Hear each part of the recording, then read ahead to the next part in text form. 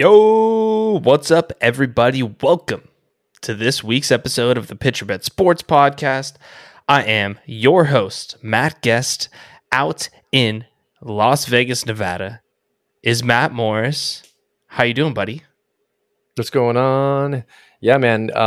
Very eventful couple days for us here in the football world, huh? And Las Vegas has lost a few of its shining stars, and I'm sure we will start talking about that very shortly here. Yes, they have lost some of their shining stars. Things are shooken up over there in Vegas. I'm a little surprised by some of the moves. We'll get into what they're doing out there, what some of their former players are doing. Quick, didn't really prep you too much for this, but have you watched any of the World Baseball Classic? Just curious, have you been watching any of it? If so, what have you liked? What have you not liked? Highlights, lowlights, real quick.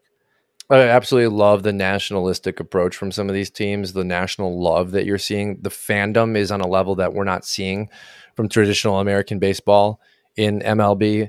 You're seeing feels like, to me, elevated version of playoff games at times, because you have these countries with so much pride of their own, and their fan bases are, rooting them on at a level we don't see in playoff baseball.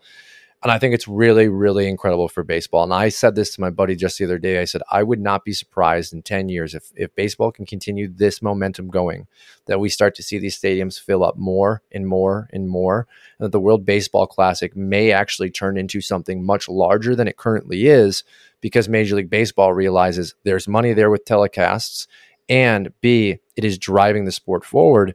I don't know that any sport outside of the dream team in basketball has the same kind of momentum right now with this world concept. You have the Dominican Republic, Cuba, right? You have Colombia, Venezuela, you have Canada, you have Denmark, you have Australia, you have all of these countries that are putting together rosters, and it's competitive baseball, right? How fun is the story about the plumber that struck out Shohei Ohtani? How fun is it from the Nicaraguan kid that is 21 years old, strikes out Juan Soto, Rafael Devers, and Xander Bogaerts, and signs a contract an hour after that performance with the Detroit Tigers? It's just an incredible opportunity for some of these players from other countries that are not currently signed to come out and showcase themselves and play on a national level with some of the greatest players in Major League Baseball.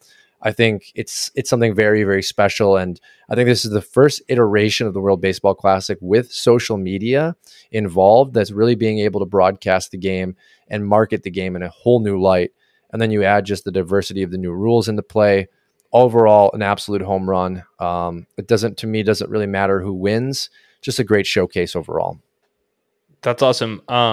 One question came to mind for me while you were talking, and love the answer. I think you're right. And it has been cool from just the social media that I've seen. But I think my big question off of what you said was, why are the fans more passionate? Why do you think they're more into it? And why do you think you're seeing this energy on a whole other level than, in my opinion, even some playoff baseball games?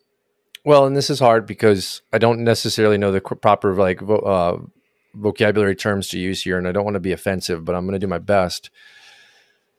The South American teams in general, when you look at like Dominican Winter Ball, Cuban League, I'm sure Venezuela has their own leagues. Every time you see clips of separate leagues outside of the U.S., these fans in general, Mexican leagues, are outright enthusiastic about the sport. Like, it's a party. Okay. They're showing up to party. And I think when you talk about the national appeal for each of these countries and their fan bases, like, that doesn't stop when they leave the Dominican Winter League. Like, they're now rooting for the Dominican team in the World Baseball Classic. So you're seeing these fans show out with the same energy.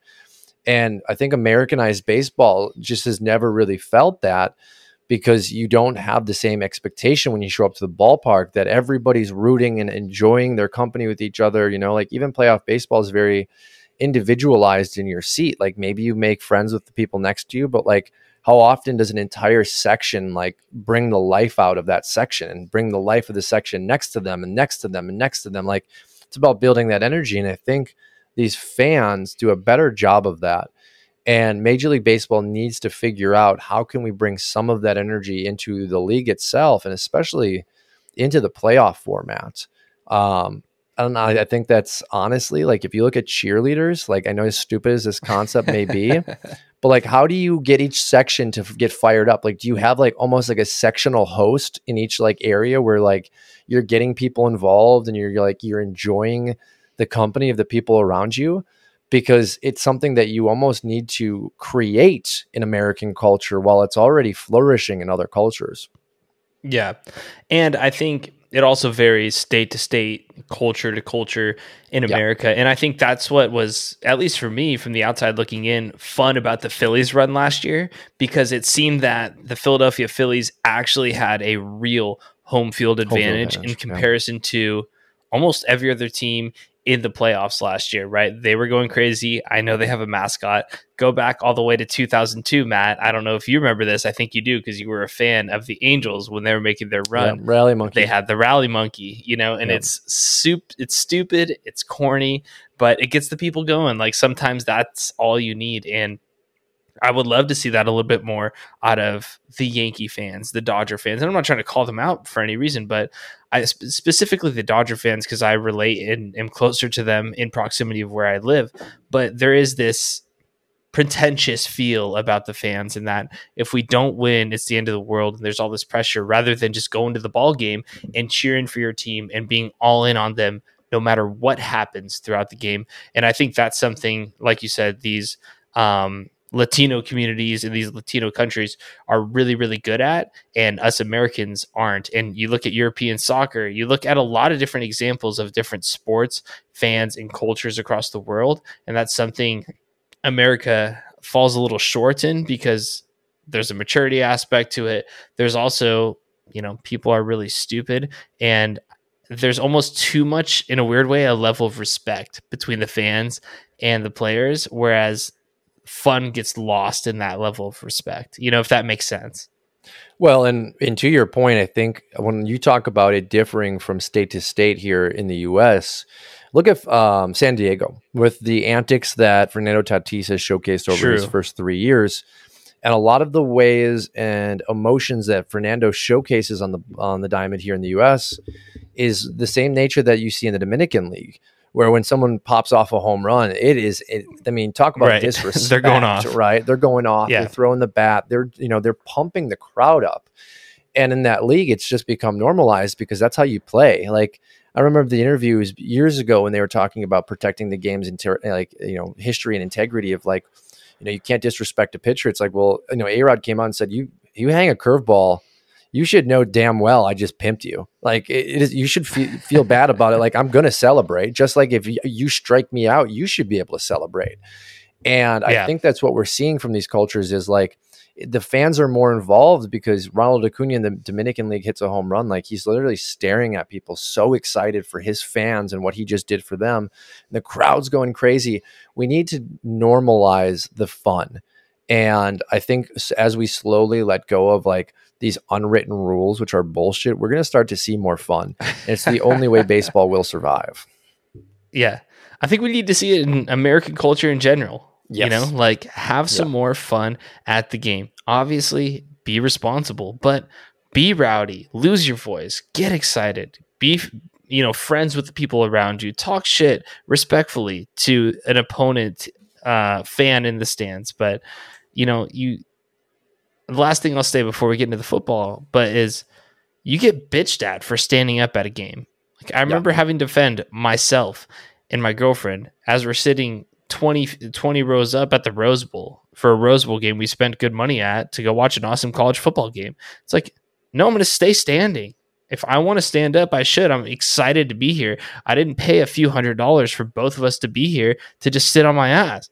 Yep. I'm going to drink beers. I'm going to have a hot dog. I'm going to cheer. I'm going to talk smack to the other fan next to me that's on the other team. Have a good time with him. Have good banter. Watch a good game. Like, normalize that behavior, not sit down in the front. We're trying to watch the game. Like, could just do that at home. Well, and there's two things I want to touch on what you just said about the fandom experience. And then first and foremost, you can't get engaged in a Major League Baseball game with the way that time was running, 3.5, 4 hours. You just can't do it. You don't have the energy levels. So the change in the rules will definitely drastically impact the experience you have at the ballpark. If it's only 2.5, 2 hours, 45 minutes, you're there from first pitch to last pitch, damn, I can get down to party for 3 hours. No problem. The action's quick. Things are happening. Like, we're cheering. I'm so excited. I missed 2-3 pitches. I'm like, oh my God, I got to sit down and stop taking so many damn chugs of my beer here. But like, that's the experience we're looking for, as opposed to, all right, the pitcher's had 4 pickoff attempts, scratched his ass, changed his pants. Wait, his cup is the wrong size. And now we get the next pitch. Like, everything is slowly working in Major League Baseball's favor. World Baseball Classic couldn't have come at the right time. And then to touch on the fan experience, I experienced that at Lambeau, and it was the first time in a football game since probably 10 years ago when I was at Camp Randall, where I got to realize what that experience is like. And what I would say is that ultimately these teams need to think about structuring their stadiums in a better way, where if you do have 3 guys standing up, the 5'2" young woman or older woman behind them can still see if she chooses to stand up. Because as it stands right now, if she stands up, she still can't see. So I put that kind of on the construction of the stadium, and I hope to see ways around that moving forward, because as it stands with construction nature, it's not happening. That's the way the cookie crumbles, man. Like, that's just, it's how it's going to be. Just don't bitch about it. Let's have a good time. You're short, or you're going to be sitting and everyone's going to be standing. Like, unfortunately, how I feel about it, that's on you. So it is what it is. And also, like, if you build camaraderie with your section, and I have had this as a sports fan forever, I'm gonna tell you, hey, the people below us are a little shorter. Why don't we swap? There's no difference in me standing one row or the other row. Like, let's get you, the 5'2" lady down here. Like, I have no problem with that.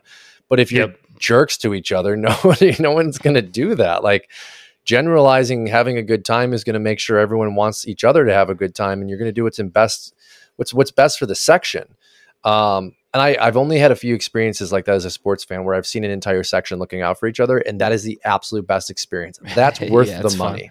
Yeah, for sure. That happened to me in Oakland. As a visiting fan, was all lit up with my buddy, who's all lit up, just actually sat in the wrong section for the entire game, wearing our Packer jerseys. We won, but made friends with all the Raider dudes there. We're taking shots with them, hammering beers with them, making bets with them on, are we going to get a first down, turnover? It was fantastic. And after the game, they said, fuck you, gave us a hug, and we walked out of the stadium, man. Like, that's what it's all about. Right in the middle of the black hole, dude. Yeah. It can even happen there. That's crazy. That's a great story. Okay, so we're here. Football season has officially arrived, Matt. It's March 14th. Tomorrow's the first league day, the day that this podcast will drop. And we've had some pretty big moves. Now, unfortunately, you and I were like, we're going to record Tuesday night. We're going to wait this out because we'll be able to give our Aaron Rodgers take. Unfortunately, the take is he's still waiting. The Packers are still waiting. The Jets are still waiting to decide what's going to happen with Aaron. We'll get into Lazard signing and different things like that, but unfortunately for our audience, I think that'll probably have to wait till either next week, or if Matt and I have time tomorrow to record a quick take to put it on our social media for the podcast. So Rodgers is still on the Packers as of now. It's looking like everything is pointing towards him becoming a New York Jet, which is hilarious considering that's exactly what happened with Favre, and history is truly repeating itself. And for all of our friends on TikTok and social media, the Matrix is repeating itself. The world is flat, and we are living in a simulation. So that's the Packers rant a little bit. But how we wanted to start this free agency frenzy is actually we're going to break it down to 3 parts. We're going to go through the trades that happened first. Then we'll go through guys that have been signed to a team that were free agents. And then we're going to go through some guys that are still on the board who we like, maybe who we would like to see them go to, but talk a little bit about them specifically as players and see how long they'll be on the board. So let's start it here. Bears kind of started everything. I think that trade went down a little less than a week ago. In my opinion, I thought they got a great deal for it. You have a little bit of a difference of opinion than me, Matt, but this is the details of the trade. The Bears trade the Carolina Panthers the first overall pick. The Bears get the number 9 pick, the number 61 pick in this year's draft, a 2024 first round pick, a 2025 second round pick, and the cherry on top, DJ Moore. What were your thoughts, Matt? Initially, I thought that the Panthers gave up too much. When you're trading your number one weapon in DJ Moore with the intention of drafting a quarterback, the number one question is, okay, well, he has no weapons. Looks like you'll have to build around him. And now you obviously are trading away next year's first as well, and the 2025 second was concerning because it's like, well, how are you going to build around him? I thought the Bears did a very good job of acquiring assets as well as, bringing in DJ Moore to facilitate that number one wide receiver spot in Chicago with very few free agent wide receivers available. Also very few wide receivers in trade market available outside of DeAndre Hopkins, who is aging. I thought it was a very good deal for the Bears, not so good for the Panthers. But now that I've really sat back and thought about it, my first initial reaction was, wonder if Carolina did this because they got ahead of everybody else. And I wonder if Carolina has intentions of trading this pick for a bigger haul than they just gave up. Now, I think the real shining light in that is that DJ Moore was a part of this deal. So you still lost an asset, a player asset, and a guy that you know is valuable.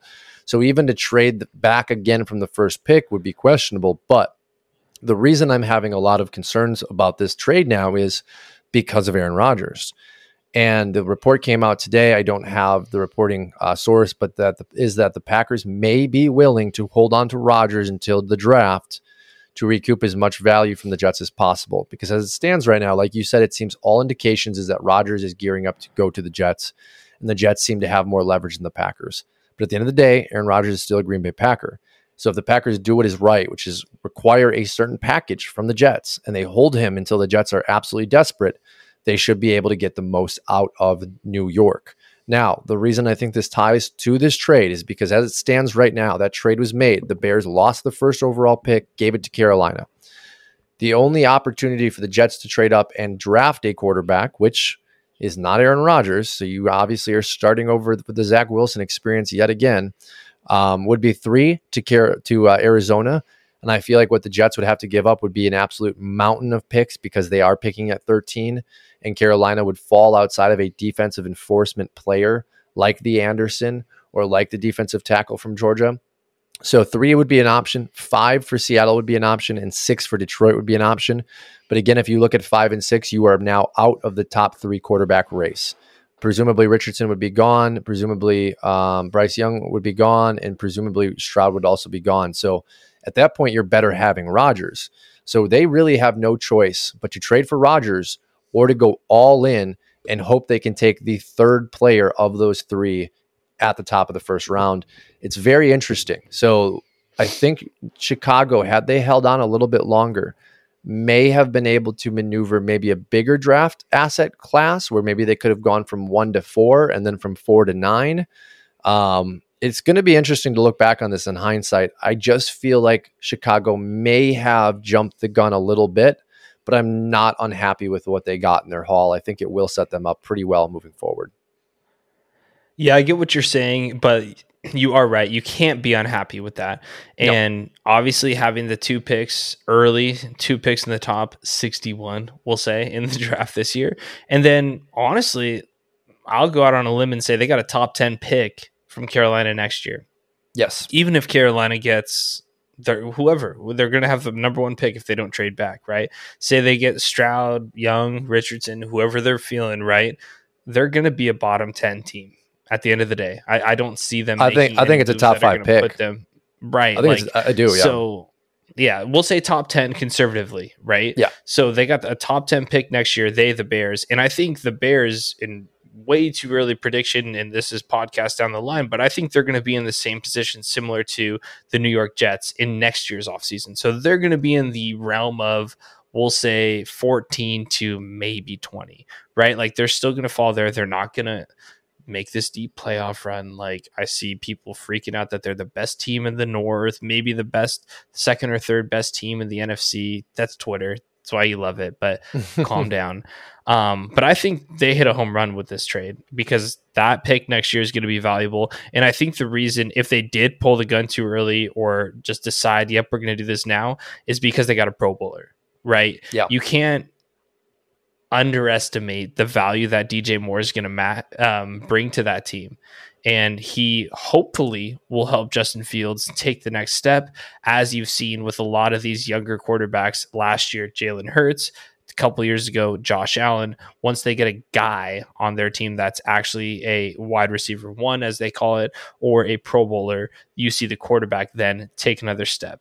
And if Mooney can continue that good relationship with Justin Fields, they do have a halfway decent offense.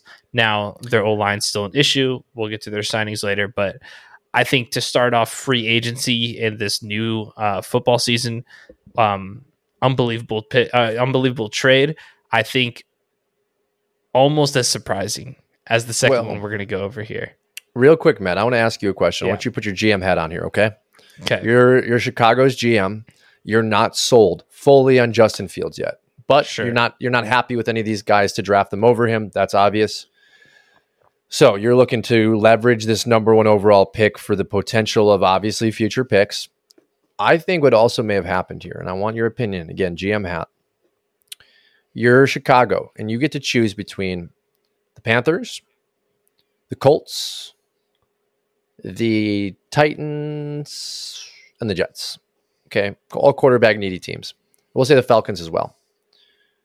I think Carolina will be the best pick next year, the highest pick next year out of all 5 of those teams. Do you agree? And if not, who would you rather have traded with possibly the attempt of drafting Williams from USC next year? Yeah, I think the only other one, maybe 2, would be Tennessee and Atlanta. And that's contingent on if Tennessee's going to trade Henry. I think if they trade Derrick Henry, they're for sure going to be in deep trouble, right? Like they're going to be bottom dwelling. The other one's Atlanta, but with Atlanta, I really like their head coach. Not that I don't like Tennessee's head coach, but B, I think they're actually building a halfway decent squad, and they already won more games last year than I expected, and they're going to have another year of offseason with the coach, with Ritter. Once again, we'll get into some of the signings, but they're signing guys now as if, hey, we're actually going to try and win this division this year because that one is wide open. Yeah, no, I agree. So I'd agree with you. I'd say Carolina is probably the safest bet for worst team projecting into next year. And by the way, they've acted throughout free agency and getting rid of McCaffrey last year. Like they literally just traded 2 of their best 3 players in the past 7 months. Yeah. 6 months. Yeah, it's a bad team. And I'm looking at next year and I'm thinking Carolina's in that mix for number 1 pick. Obviously Houston's bad. Arizona without Kyler Murray most of the season, they're definitely in that equation. So you're going to probably see this 1, 2, 3 repeat itself, but Chicago will own the pick.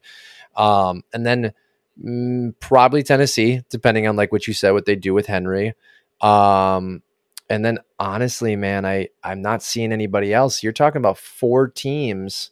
Yeah. That Chicago could be up there. They have assets. They say, hey, Fields couldn't get it done in year 3 with DJ Moore. Like, we're going to go all in for Williams.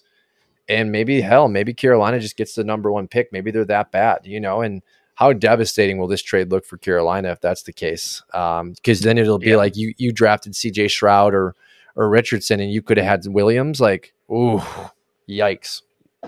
Yeah. Puts them in a nice. I don't know. They're going to be in deep trouble.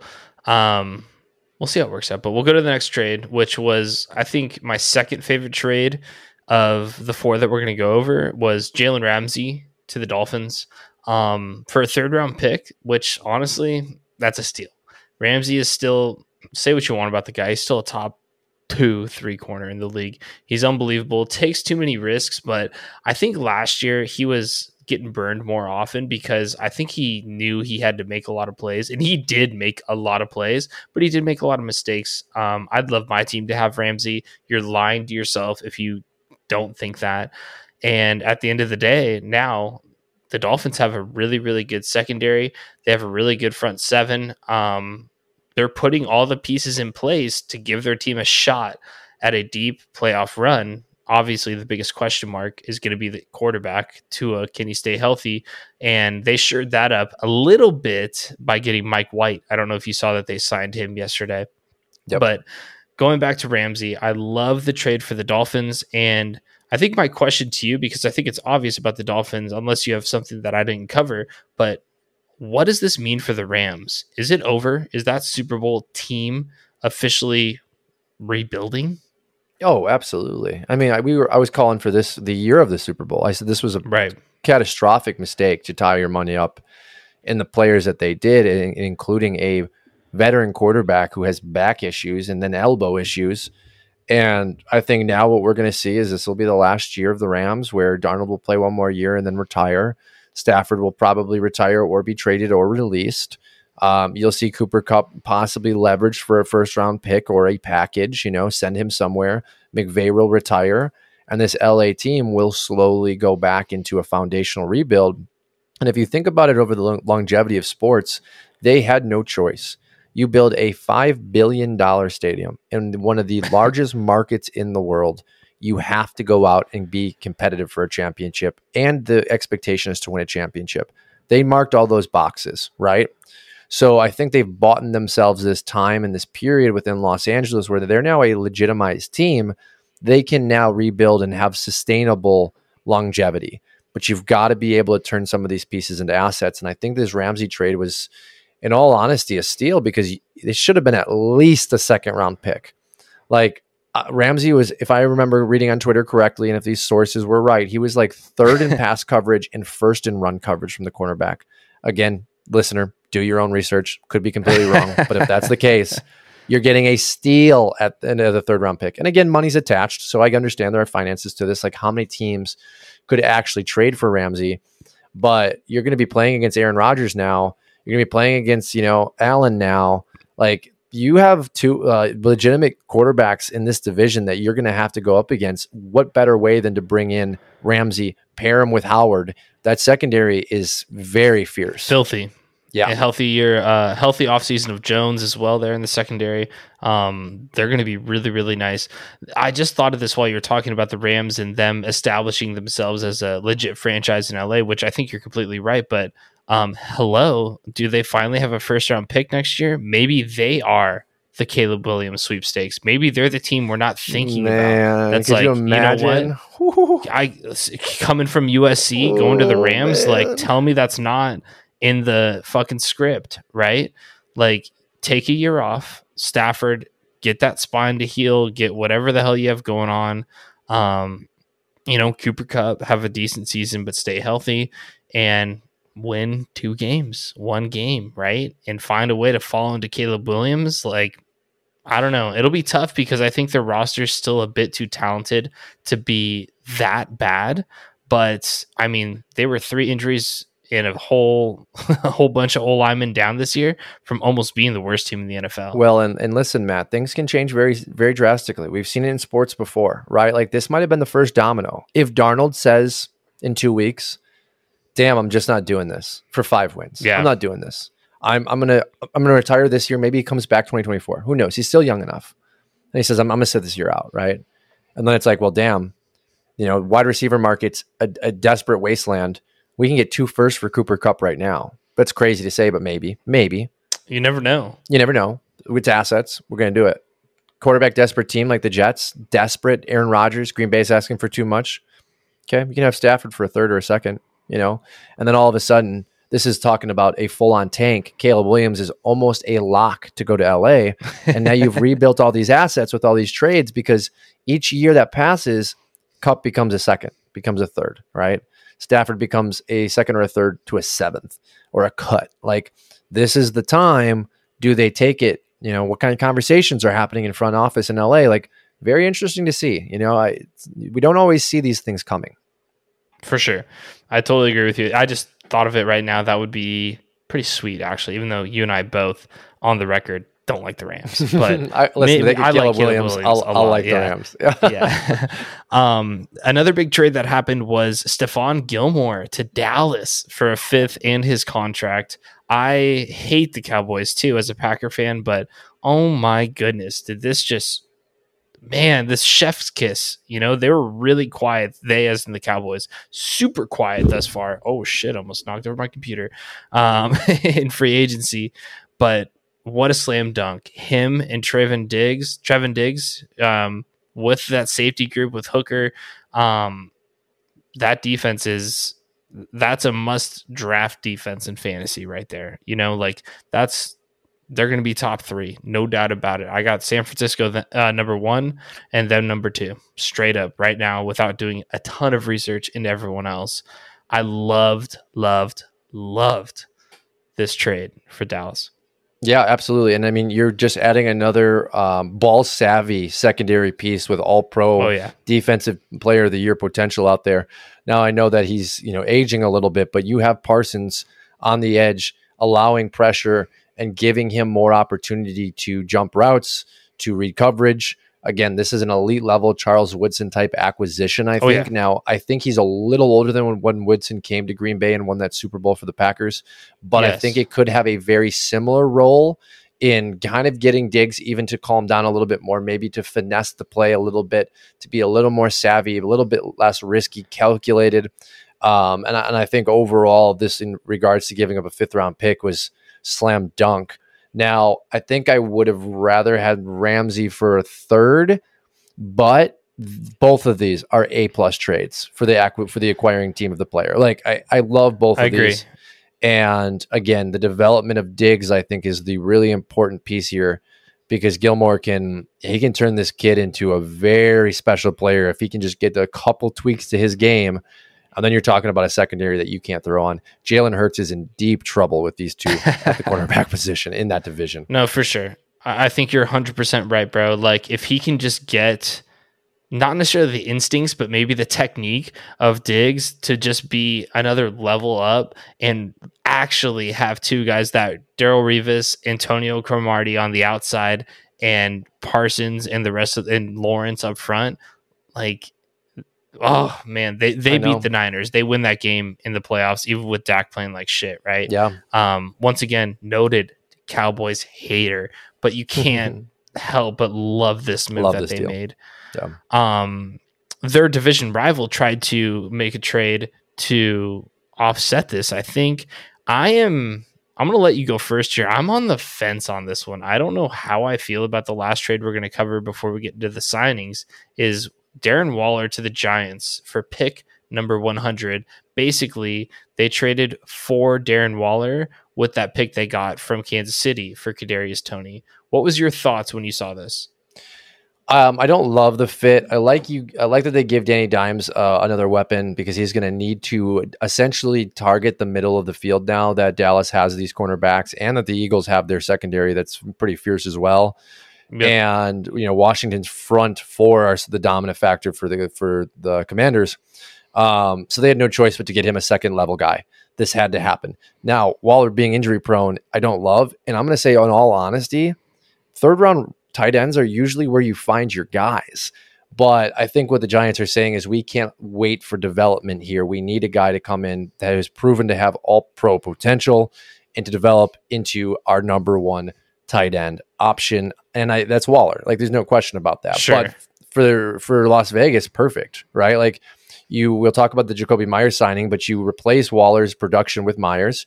Probably fits the offense a little bit better than what Waller did, because Waller was coming from a different scheme before McDaniels got there. And then also, you can just draft your replacement in that 3rd round role. That's, again, back to when tight ends get taken. When tight ends break out, it's usually around the 3rd round. So I like it for both teams. I honestly don't think it does much for the Giants, because I expect Waller to be injury plagued the rest of his career. Yeah, I'm kind of in the same vein as you. I'm not trying to be pessimistic about it. I think we all know what Waller could be, should be, but he just hasn't the past 2 years. And let's be honest, Jones isn't a better quarterback than Derek Carr, in my opinion. Let's not forget how inconsistent he is throwing the ball and how much of a liability it is. I just don't know how good of a fit it's going to be. I don't know how big of an impact he's going to make long-term for them. Maybe a few games here and there, but out of the 4 trades that we went over today, it's my biggest headline, maybe.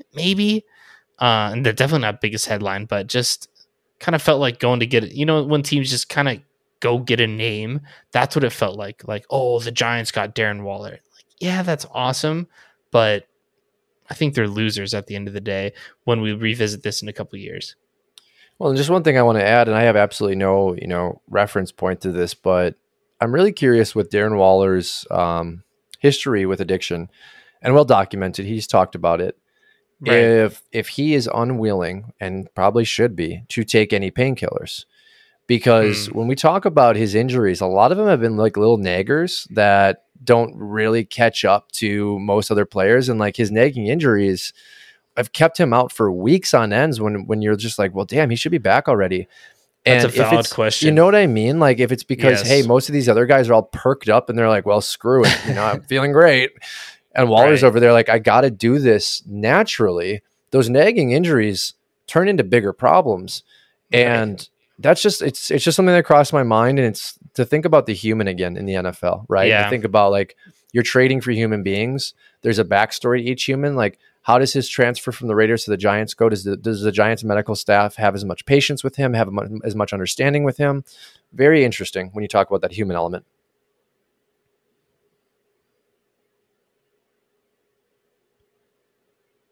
Yeah, and bouncing right back over to the Raiders here. We'll just start the segment of guys that have been signed.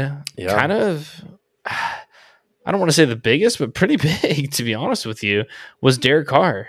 There was a lot of a lot of slander coming his way after the season, and he'd probably be the first person to tell you that he didn't play as good as he should have. But Carr is still he's a top 15 guy. He's a top half of the league quarterback. Like I said, I'd rather have him than Danny Dimes. Goes to the Saints. I think it's actually a fantastic fit, Matt. I really do. I think it's a great fit for him organizationally. He's playing in a dome, and he has weapons with Kamara, Olave, and they re-signed Mike Thomas on kind of a 1-year prove-it deal. So if that guy can somehow, some way stay healthy, he's going to produce for you too. I think Carr is by far the best quarterback in that division now and puts the Saints as the front runner for the NFC South. So I think that was a win for Derek and a big win for the Saints too. Well, I think it was a big loss for the Jets. All the reports For were sure. accounting from New York had just rave reviews about Derek's interview process, everything that they had taken from their exposure to him. They loved him. And Derek came out just a couple days ago and said one of the big reasons he didn't get traded was because he only was allowed to speak with the Saints, which is ironic that he ended up signing with them, but he had wanted to go through the process of actually feeling like a free agent. And I was shocked when the details came out, 4 years, 150. That showed Yeah. me that these teams do believe in Derek Carr and that they think Yeah. it may have just been a bad fit there in Las Vegas and his time in Oakland. And I think a lot of us around the league are very curious to see what does he look like in a better organization. Now, again, I would have liked to see him with the Jets because I think that core is probably trending in a better direction than where the Saints are. The Saints have essentially just said, let's try and run this back now, right? Let's continue the Drew Right. Brees era. Right. Let's see if we can keep the momentum alive. And now you're doing it without Sean Payton. So love it for Derek Carr. I'm a Derek Carr fan. Obviously, I had my hate and my slander for him with the Raiders, and I think there's more to that Sure. when you live in the moment. I really hope he has success in New Orleans. And again, biggest loser, the Jets, slowly getting their leverage taken away from them. Jimmy G gone, Derek Carr gone, right? You're Yep. seeing the backups, Mike White off the board. You're seeing Taylor Heineke go today. Like their options are running out. And Right. this is exactly why the Packers have had frustration with Rodgers because I think Derek Carr was probably the better fit all the way around. Yeah, long term for sure. Yeah. That's the thing with Rodgers, which I don't want to just have this take over everything, but he's not committing to 3 years. Rodgers isn't. And I think Carr Derek just inked wins up you for a 4 Super years. Bowl. I think Derek Right. can win the Jets. Like, there's just such a good. It's frustrating, man. Why aren't we GMs? Just give us the money. We'll take it. Yeah, but yeah, good signing there. Stoked for Derek. I mean, it's tough not to like that guy. Yeah. We had a couple other, not low key, but D tackles, so they're not the sexiest signings, but the Eagles lost, Javon Hargrave to the Niners. Classic, right? Niners just loading up on defense. 4 years, $84 million, and your guy Daron Payne re-signed with Washington, 4 years, $90 million. You were on that. I don't know, a little bit ago when we were talking about it. We had Saquon Barkley do the franchise tag, which you and I had a nice debate about. It was obvious to me. I'm shocked they gave Danny Jones the 160, which is a little bit farther down the list, but 4 years, 160 for Daniel Jones. Marcus Davenport, I thought was a nice signing for Minnesota. The end, 1 year prove it deal. And then I think we can stop and pause here. Jason Kelce re-signs with Philadelphia. I think a pretty big signing.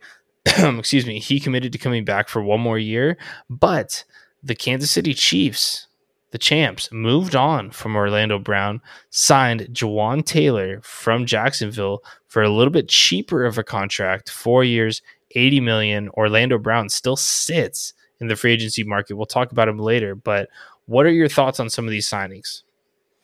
Well, it's really interesting because if I'm correct, I think Jawan Taylor is a right tackle moving into possibly the left tackle position for the Chiefs. Didn't really look into that too much, but when I was doing my pre-free agent research, it was talking about will someone give him a deal because, of course, he is right tackle. Now, obviously, the Chiefs have a hole at left tackle.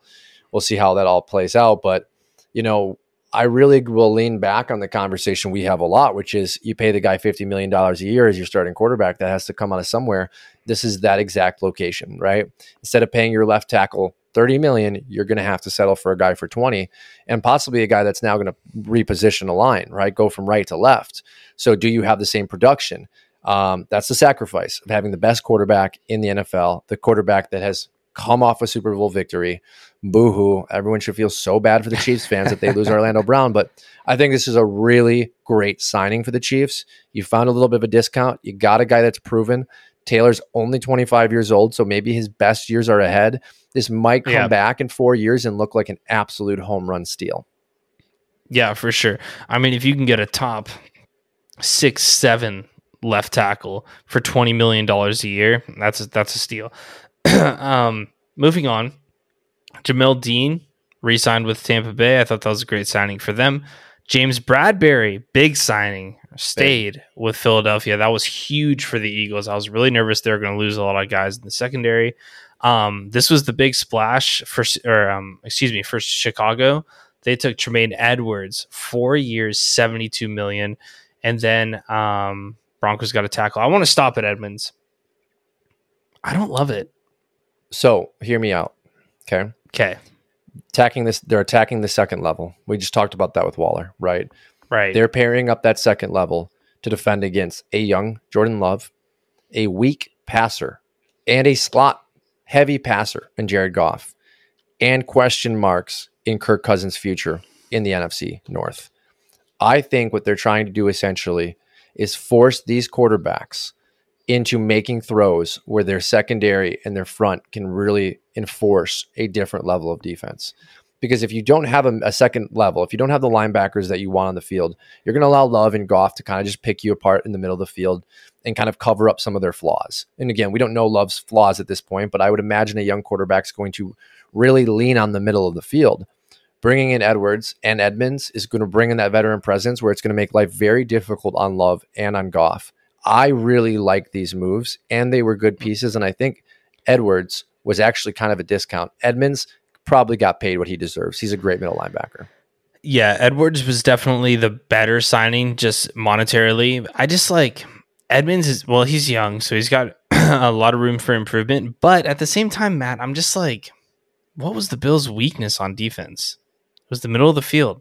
Yeah. It was Edmonds, and when they were getting beat through him, the defense were, let's get away from Matt Milano. Let's not let Matt Milano beat us. Let's try and go after Edmonds. That's what Cincy did.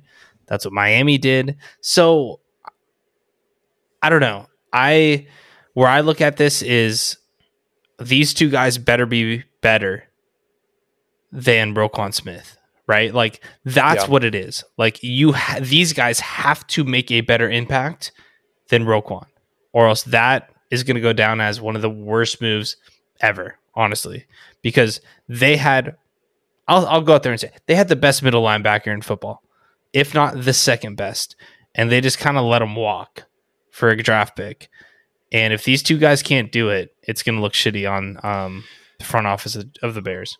Well, and if I'm correct, I think they took that pick. Yeah. Well, no, they took their own pick and traded it to the Steelers for Chase Claypool. And then they got back Baltimore's at 53. Yes. God, that's such a bad trade. I mean, we knew it when it happened. We broke that trade down, and I said, "This is it's a travesty." For Claypool, it's a travesty. Yeah, it was stupid. It was bad. It's frustrating. So yeah, to me, I agree with what you're saying, and I'm going to tell you outright, it's not going to happen because Roquan's going to go down as one of the best middle linebackers of this generation, like a 10-year period, decade. And how do you trade a decade talent for a 56 overall pick and then replace him with a guy that has question marks? I get it. They're doing the best they can. They have $96 million in cap. So who really cares at this point? I do think, though, with the lack of ability per se and the youth of quarterback in this division, he may be able to take a step forward because, again, you're talking about quarterbacks that he played in the playoffs. Tua is probably better than almost, I'd say, all the quarterbacks in the NFC North outside of Kirk Cousins. Sure. And then you talk about Joe Burrow, no questions asked, better than all the quarterbacks in the NFC North. So maybe he is able to take that step forward because he's allowing himself to grow with quarterbacks who are also growing. Yeah, I feel you. That one, it didn't sit well with me, but I think you said it right. They had money to spend. They got to spend it, right? Yeah. The free agent market this year is average at best, to be honest, too. Moving on, I thought this was huge too. Jesse Bates, 4 years, $64 million with the Atlanta Falcons. We spoke about it with the Bengals. This time was happening. Their window is shutting. I know realistically that they're going to have a chance every year, but their window is shutting to have guys like Jesse Bates and these stars all over the field because these guys are going to get paid and they're going to leave the team. They're going to have to keep Burrow. This was the first domino that fell. I actually loved what the Falcons have been doing this offseason. Like I said a little bit earlier, I do think they're shooting their shot to win this division this year. Well, yeah, and that goes right into the conversation you just touched on that we had earlier about the draft picks. There's no way in hell I want Atlanta's future first-round picks because this team's going to be sitting at that 8, 9, 10, 11 for the next couple of years until, Desmond Ridder can maybe be the guy or they can find the guy. Like having Bates come into this secondary shores up a team on a secondary that's starting to figure it out. Shores up the ability for Terrell on the outside to take some more risks. Like this is a great signing for Atlanta. I really love what they're doing. They might be this team in 2 or 3 years that has everything other than the quarterback. And that's the perfect kind of team for Desmond Ridder to utilize. So I'm really excited to see what Atlanta looks like on the defensive side of the ball and the offensive side of the ball next year. And in regards to trading up, trading down, don't touch Atlanta's draft picks because you said it. I would not be surprised if they're able to give the Saints a run for their money because they just have some pieces with their draft cap or their cap, space to really make some impact moves. Yeah, I agree with you. I love what Atlanta's doing. They even signed Taylor Heineke too. I thought that was an awesome signing. Love that. I don't think I saw him on this list, but impact guy. I'm scrolling down a little bit here. The next one I want to get to, we already went over Edwards a little bit, so I'm going to move past him in Chicago. But Jacoby Myers, there's the one I was looking for. 3 years, $33 million. What were you telling me in our prep for this about that? Yeah, so when I was doing pre-free agent research, there were a few reports, whether it be Bleacher Report, ESPN, whoever it may be, it was a credible source that was really trying to project some of these contracts. And they said, well, looking back at last year and looking at the very, very weak wide receiver class this year, they expected Jacoby to maybe go out and get $20+ million a year. And I was like, oh my God, there's no way I'm paying Jacoby Myers $20 million. But I also didn't see Christian Kirk getting $26 million a year. So wouldn't have surprised me. And when the news broke today and I saw this come across my phone, I was like, oh my God, he got fleeced. But I'm assuming teams have now said, we're not overpaying for players that should be overpaid for. And Jacoby Myers falls right into that classification. He's a top 50 NFL wide receiver, probably, but he falls right in line with Allen Lazard and his ability on the field and his possession receiving, skills. They both got signed for what they deserved. And I would rather have Jacoby Myers. Reuniting with Josh McDaniels, kind of again filling that Darren Waller share on the football field for touches. I think is a great signing for the Raiders. Curious how it affects Hunter Renfrow. Similar type of roles. Obviously, Renfrow plays a little bit of a different role than Myers. I expect Myers to now come into this number 2 role, maybe have Hunter Renfrow play the slot. Well, yeah, Renfro's more of a slot guy, so I think it works out perfect because they'll have him, Myers, they'll have Hollins, and then obviously Devontae Adams. I think they'll be completely fine. They'll have plenty of bodies to go out there and depth just in case someone gets hurt. So I thought the signing was great, and Myers, like you said, he's a wide receiver 2. He's a wide receiver 3. Give the guy credit. He's not Christian Kirk because Christian Kirk is a wide receiver 1, right? Like he deserved maybe those few $5 million that he got overpaid last year. No one's going to make that mistake with Jacoby Myers this offseason. I'll tell you what though, Matt, this ain't the fastest NFL wide receiving core we have though. There's not, outside of Hollins, a lot of speed with these guys, a lot of possession receivers. That's actually a pretty valid point. I didn't really think about that. Yeah. And speaking of you're going right into the next signing. Perfect, because you can't have a burner with this quarterback, Jimmy Garoppolo. 3 years, $67.5 million. I called him in my work Slack today or the other day, Derek Carr light. Yeah. Now, I'd like Jimmy. I'm probably a bigger fan of Jimmy than you are. I've gotten on the podcast, Mike, and defended him probably when I didn't need to. I hate this signing, to be honest with you.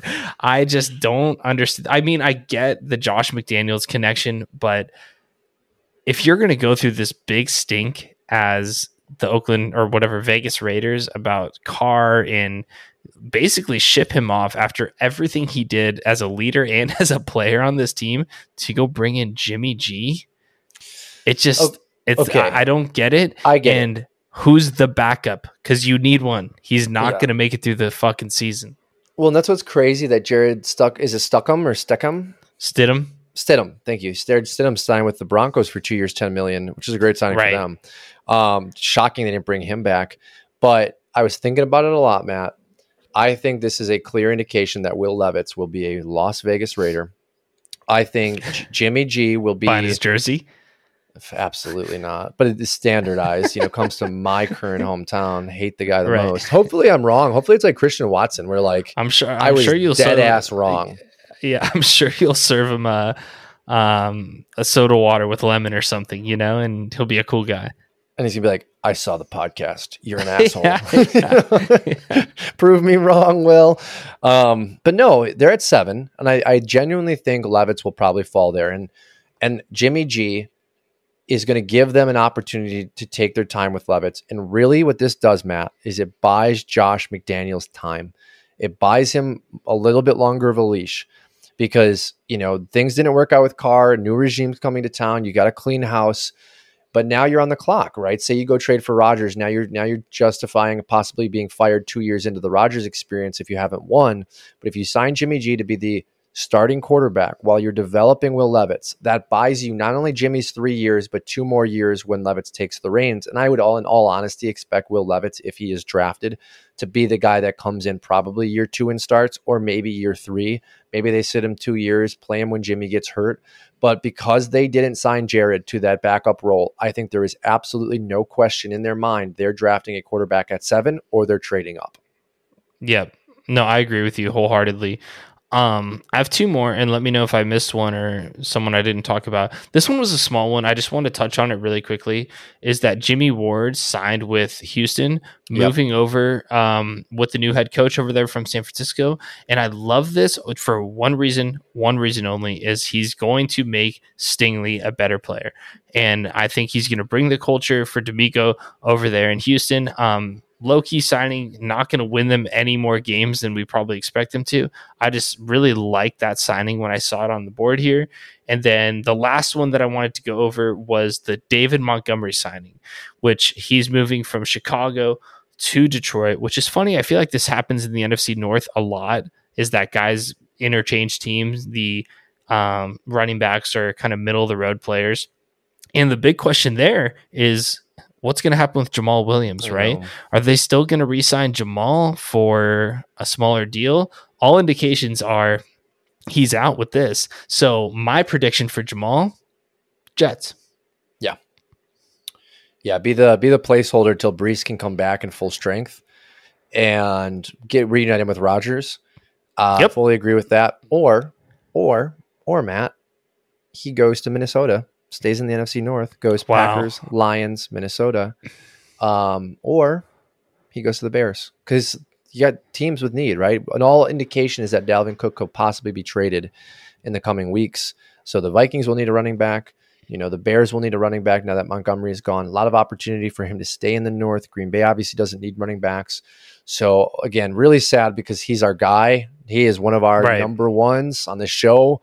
We love him. I love what he did for the Lions. I love the Lions. I was really disappointed, but honestly, from a football perspective, I get it. Montgomery's younger. It checks out. Yeah, so there were a couple I wanted to highlight if you don't mind. No, please do. Through the list. Really, really like the Dalvin Tomlinson to the Browns, 4 years, $57 million. Definitely looking to kind of lock up that interior defense there in a division that's definitely run heavy with the Raiders as well as the Steelers. Liked that signing. Minnesota also possibly, as we talked about, losing Dalvin Cook. So there's some pieces moving around. Next one is Jonathan Jones for New England. Played very, very, very well last year. I think he was tagged, if I'm correct, Matt. Did they tag him last year? I don't know that we remember that. Actually. But either way, maybe not. I'm not sure. 2 years, $10 million a year, $20 million total value. Like that a lot for New England. This next one I think is really big and really quiet. Azeez Al-Shaair for the 49ers, moving from San Francisco over to Tennessee. I know he's not the biggest playmaker on the field, but every time I watch the Niners, he was doing a lot of things, and he was really underestimated in that defense. I think he's a really big piece that they're going to lose. Only 25 years old as well. Now, it could have been a benefit of having great players around him where he was always in position because he didn't have as big of a role. Sure. So it'll be interesting to see. We do not have a current year or current contract valuation on that yet, is to be determined. And then last one, Von Bell. I know you wanted to talk about, Cincinnati losing both of their safeties. Von Bell moving over from Cincinnati, going to Carolina. Kind of pointless, I think, for Carolina. This is one of those great, we're going to be bad signings, but we're going to spend some money. But I think a bigger loss for Cincinnati. Yeah, for sure. I touched on it. It's a lot of the good teams. You look at Minnesota, you look at Buffalo, you look at Cincinnati. You see all the bullshit going on in Baltimore with these AFC teams, right? It's tough to be good for a long period of time. What the Patriots did will probably never be replicated. And even with the Chiefs, we talked about Orlando Brown, right? We're seeing a lot of these really, really good teams, playoff caliber teams with quarterbacks on big contracts, which I feel like might have to be the new name of our podcast with one day is does your quarterback have a big contract? Because if they do, you will lose Pro Bowlers.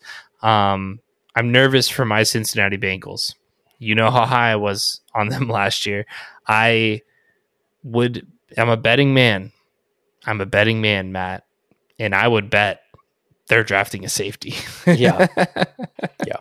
Maybe a couple, a first and a third. Like you don't have a choice at this point, and you got to try and hit some home runs. And it's funny because doing to the draft series like we've done for a couple of years now, we've been very excited about a couple second and third round guys.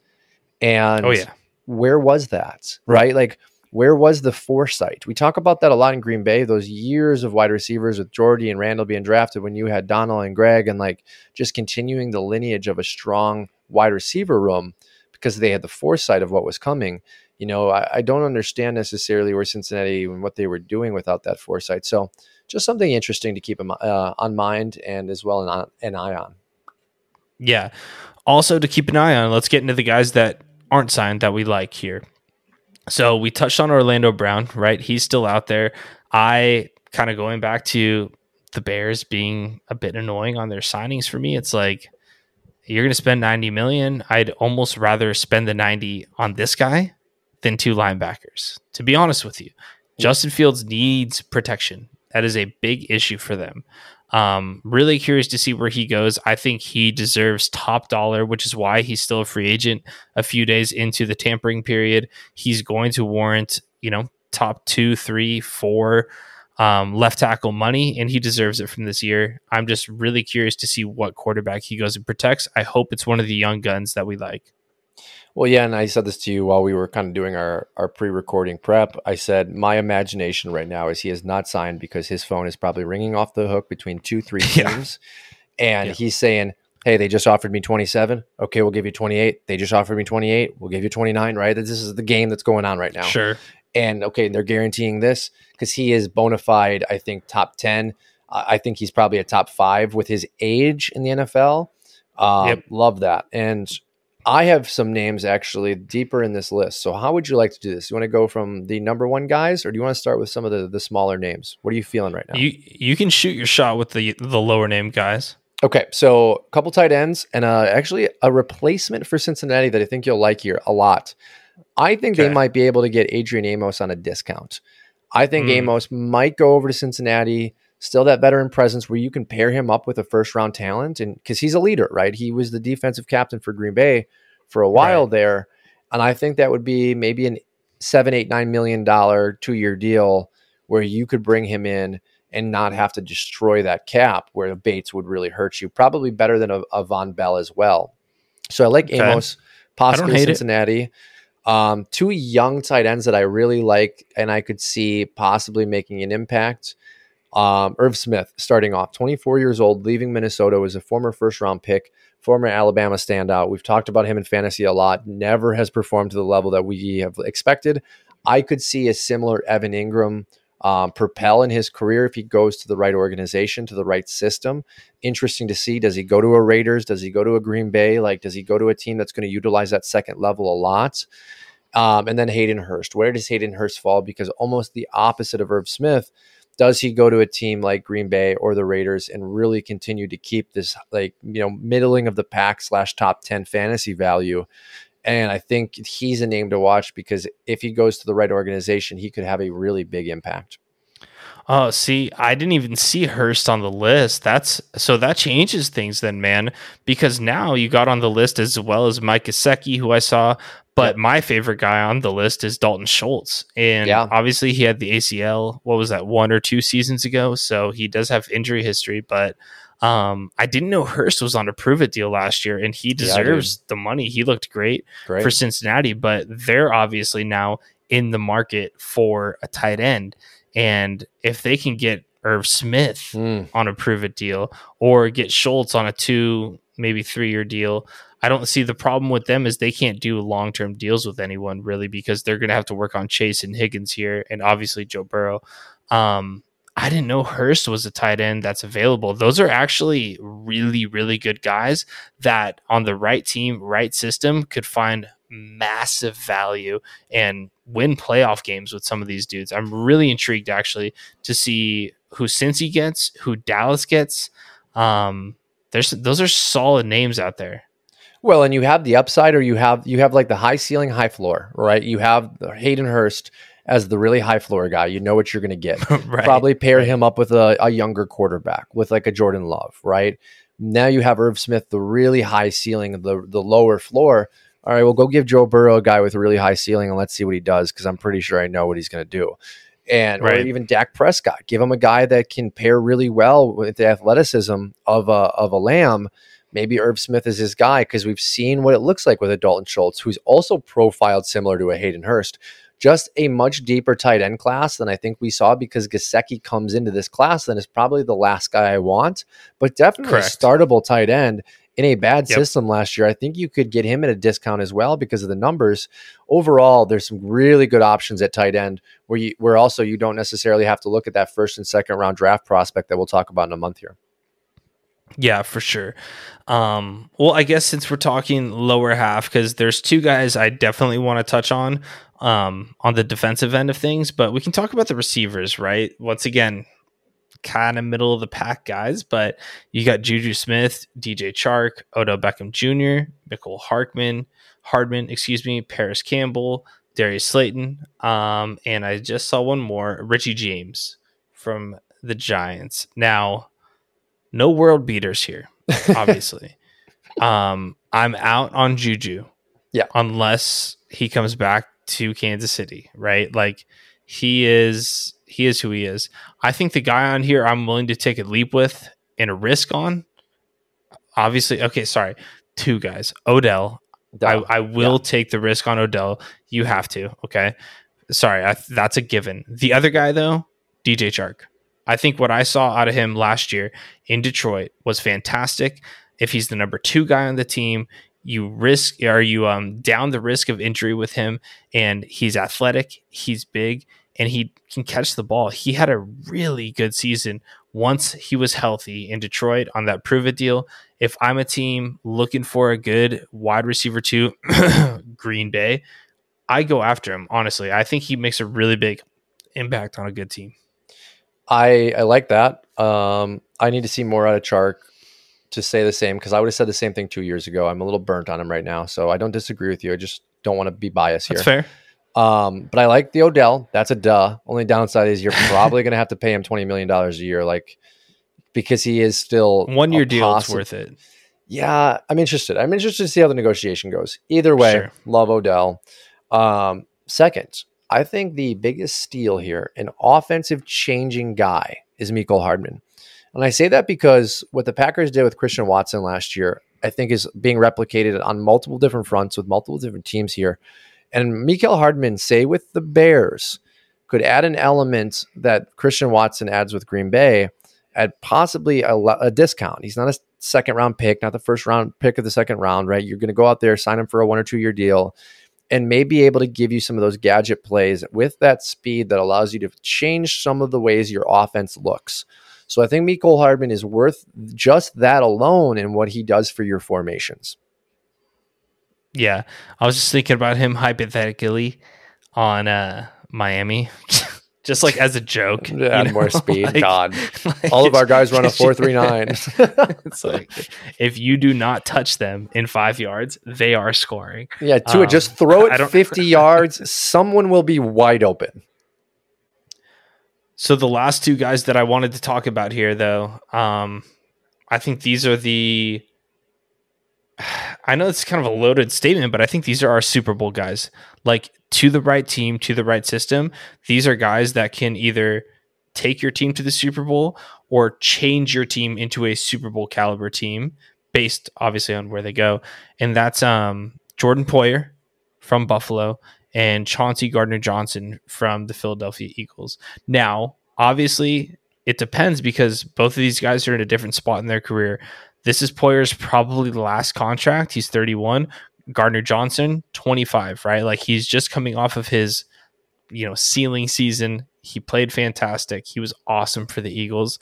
And I honestly, for Poyer specifically, because I think no matter where Gardner-Johnson goes, he's going to make an impact. But I think for Poyer specifically, if he goes into that team that's literally one veteran away, right?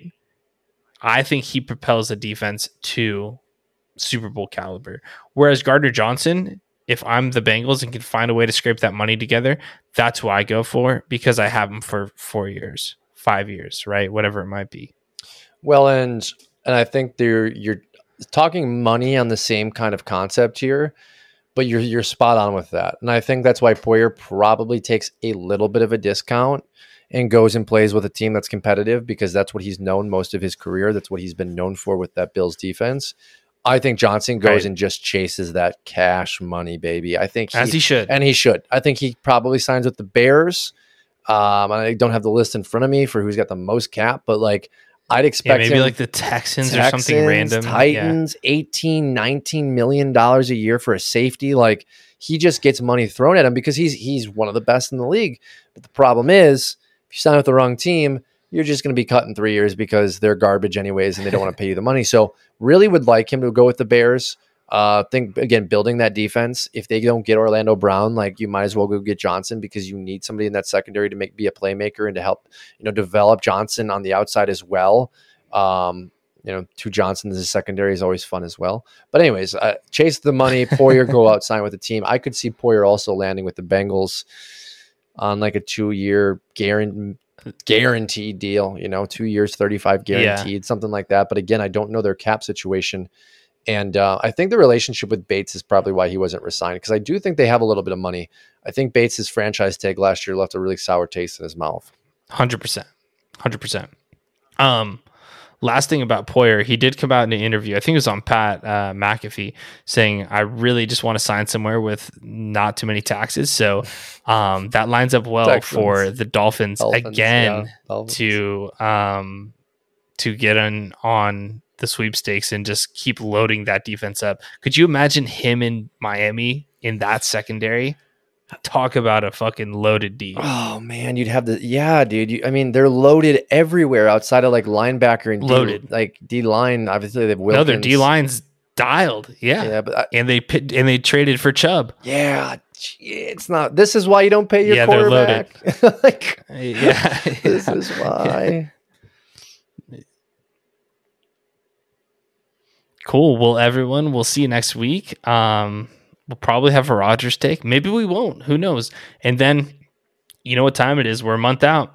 It's draft series. We're here. It's time. We're going to dive in. Favorite part of the year, baby. Oh, and okay, fucking A. How can I be? What am I doing? Hey, happy March Madness. Are we fucking serious? I can't believe I started with the World Baseball Classic.